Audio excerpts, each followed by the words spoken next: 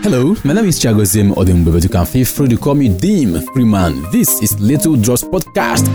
My guest on the show today is Olamide Akianlabi. Listen to the end of the show to find out why I picked her as my guest. We will be going live in about 10 seconds now, and in this episode of Little Drops Podcast, we will be talking about the African child and her rights. Also, we will be looking at empowering the younger generation through reading. This is Little Drops Podcast. Once again, welcome on board. So this is the month of May, the month that we celebrate children, particularly on the 27th of May. And by the way, I hope you had a wonderful celebration regardless of the COVID-19 curfews. And beyond just celebrating them, I hope that you did something meaningful to impact into their lives. So I'll just go straight and bring right into the show my guest today. Hi, Olamide, you're welcome. Let me start with this first. Olamide, you studied law in the school as an undergraduate. Yes, I did. Yes, you did. What took you there? Okay, I would say that when I was growing up, I enjoyed reading a lot. I still do enjoy reading. And at that time, what people drummed into my ears was, Olamide, you like reading, you should study law. And that thing is, I love communicating. I love talking a lot. You like reading, you like communicating. Yes. Okay. And these two features, when you have them, people automatically want to tell you to study law. And that was what was drummed into my head. I didn't really think of any other thing but law. Oh yes, and I remember I used to read a lot of John Grisham's novels. Okay. Talk about influence.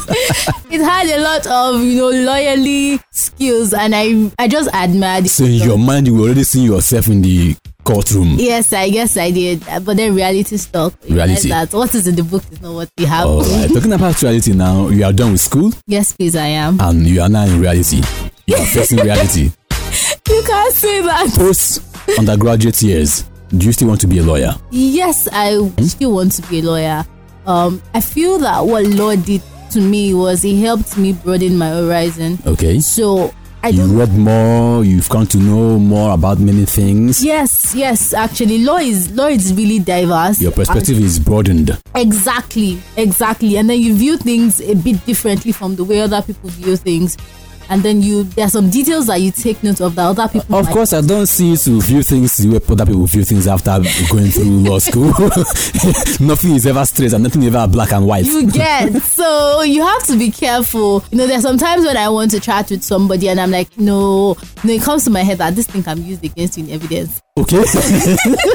So I should be careful what I say right now. So yes, sometimes my mind goes that way, my mind thinks that way. Hey, Gungu, be careful. Okay, that's fine. So what's happened to the communication part of you? I'm still very much interested in it. While I was an undergraduate, I took various certificate courses on communication. Yeah. I also had an internship at the radio station here in Ibadan. Oh yeah? Just because I wanted to get the whole communication thing right. So yes, I'm still very much interested in it. So now we have the law profession on one hand. Yes, please. And communication on the other hand. Yes. And you seem to still have interest in both. Yes. At one point did they meet? That's the thing. You see, every communication industry would require the legal aspect. Okay, so that's where I can come in. The passion for communication, is that what drove you to write a book? I would say everything is intertwined. Okay. What drove me to write the book was the fact that I saw a need. I realized that a lot of adults in Nigeria do not know the laws. That's one. Second thing is, some of the laws we have are obsolete, okay? And then the third thing is, we have an issue of enforcement of laws in Nigeria. Okay. And when these three things, when they are faulty as they are currently in Nigeria, then development would be a bit tricky. Okay, so I feel that adults are already formed in their mindset. Okay. So let's just leave them the way they are. But what can we do about the upcoming generation? See, if we do not find a way to bridge the gap, these things that we see now will keep replaying itself in years to come. So what drove me to actually write the book was the fact that children need to be taught laws. They need to save the future. You can. That's like a broad perspective. But yes, actually, you can say that if we can start teaching children the laws now, if we can start letting them appreciate the laws now, if we can start showing them the loopholes in these laws now, then when they become adults, it will be easier for them to take up legislative roles. It will be easier for them to, to function better in government roles. That's what I really believe. And take responsibility for their actions. Yes, please. Now, in Nigeria, by culture, as long as you're a child, you have no say in the affairs of things. Is that not like bringing in a conflict in the culture? I get this a lot. Let me say this, that raising children in this age is a bit different from the way it was back then. Okay. Now, parents want to be more inclusive. They want to a large extent, communicate with their children about certain processes because they've come to realize that, making certain decisions upfront for these children does not help at the end of the day. Okay. We've had parents who were forced into a certain line of study, and then they've come out to say they didn't like it, they didn't enjoy it, they didn't like the way their parents treated them while they were growing up, and so they want to make things a bit different. Okay. So looking at it from that angle, we would say, one, there is already a difference in the way children are being brought up these days. Now, my argument is, you teach children mathematics, you teach them kid entrepreneurship, you teach children government, you teach children phonetics. Okay, why do you think that they do not have the capacity to understand the laws and differentiate it? See, some years back, it was pretty much a taboo to talk to a child about sex. It was a taboo to talk to a child about your private parts and things like that. But now there is a need to talk to them about these things because the more we shy away from them, the more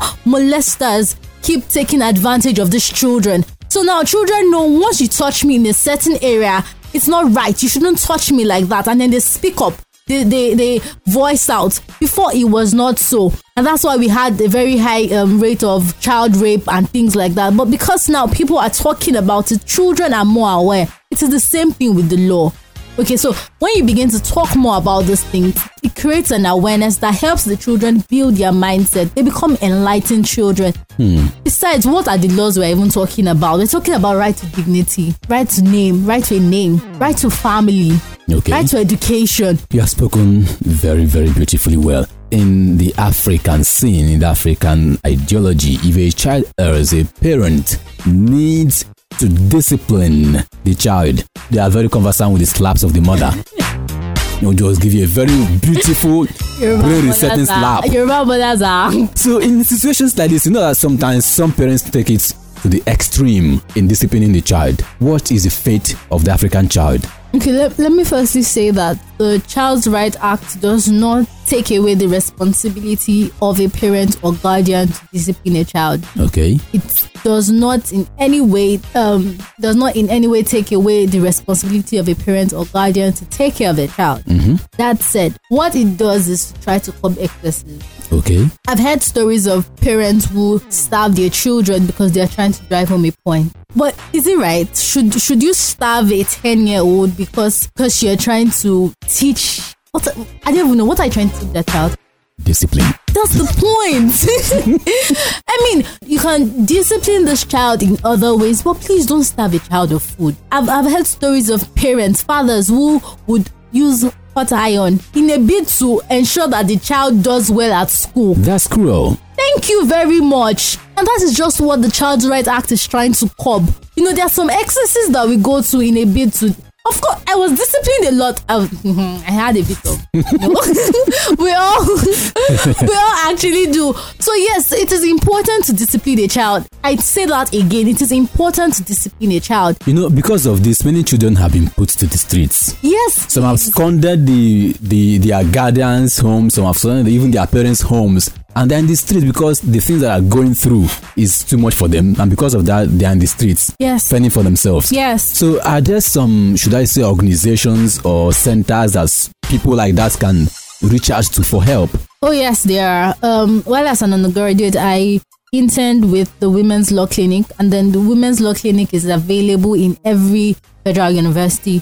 in Nigeria. So every federal university in Nigeria. Wow. And then I also included some other help centers and organizations. These help centers could be found in the book. Yes, please. They can be found in the book. We reached out to some of the organizations before we included their names in the book. All right, thank you very much, Olamide. What you just heard from her is just a tip of the iceberg of what you're going to be uncovering on the pages of Child Rights Act Simplified. That's the title of our book. Tell us where we are going to find this book, please. The book is out on Okada Books, BAM Books, Amazon. There's also the hard copy, which would be available in different stores nationwide. So, Child Rights Act Simplified.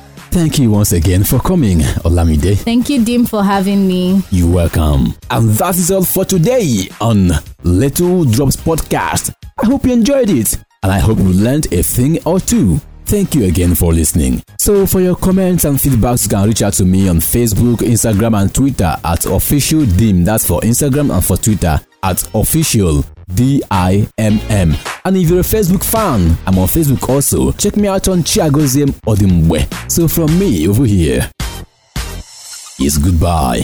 Stay home, stay healthy, and stay safe. I'm looking back 100-fold. The land is green, it's green. Oh, the land is green, it's green. Can't you see? The harvest is ready.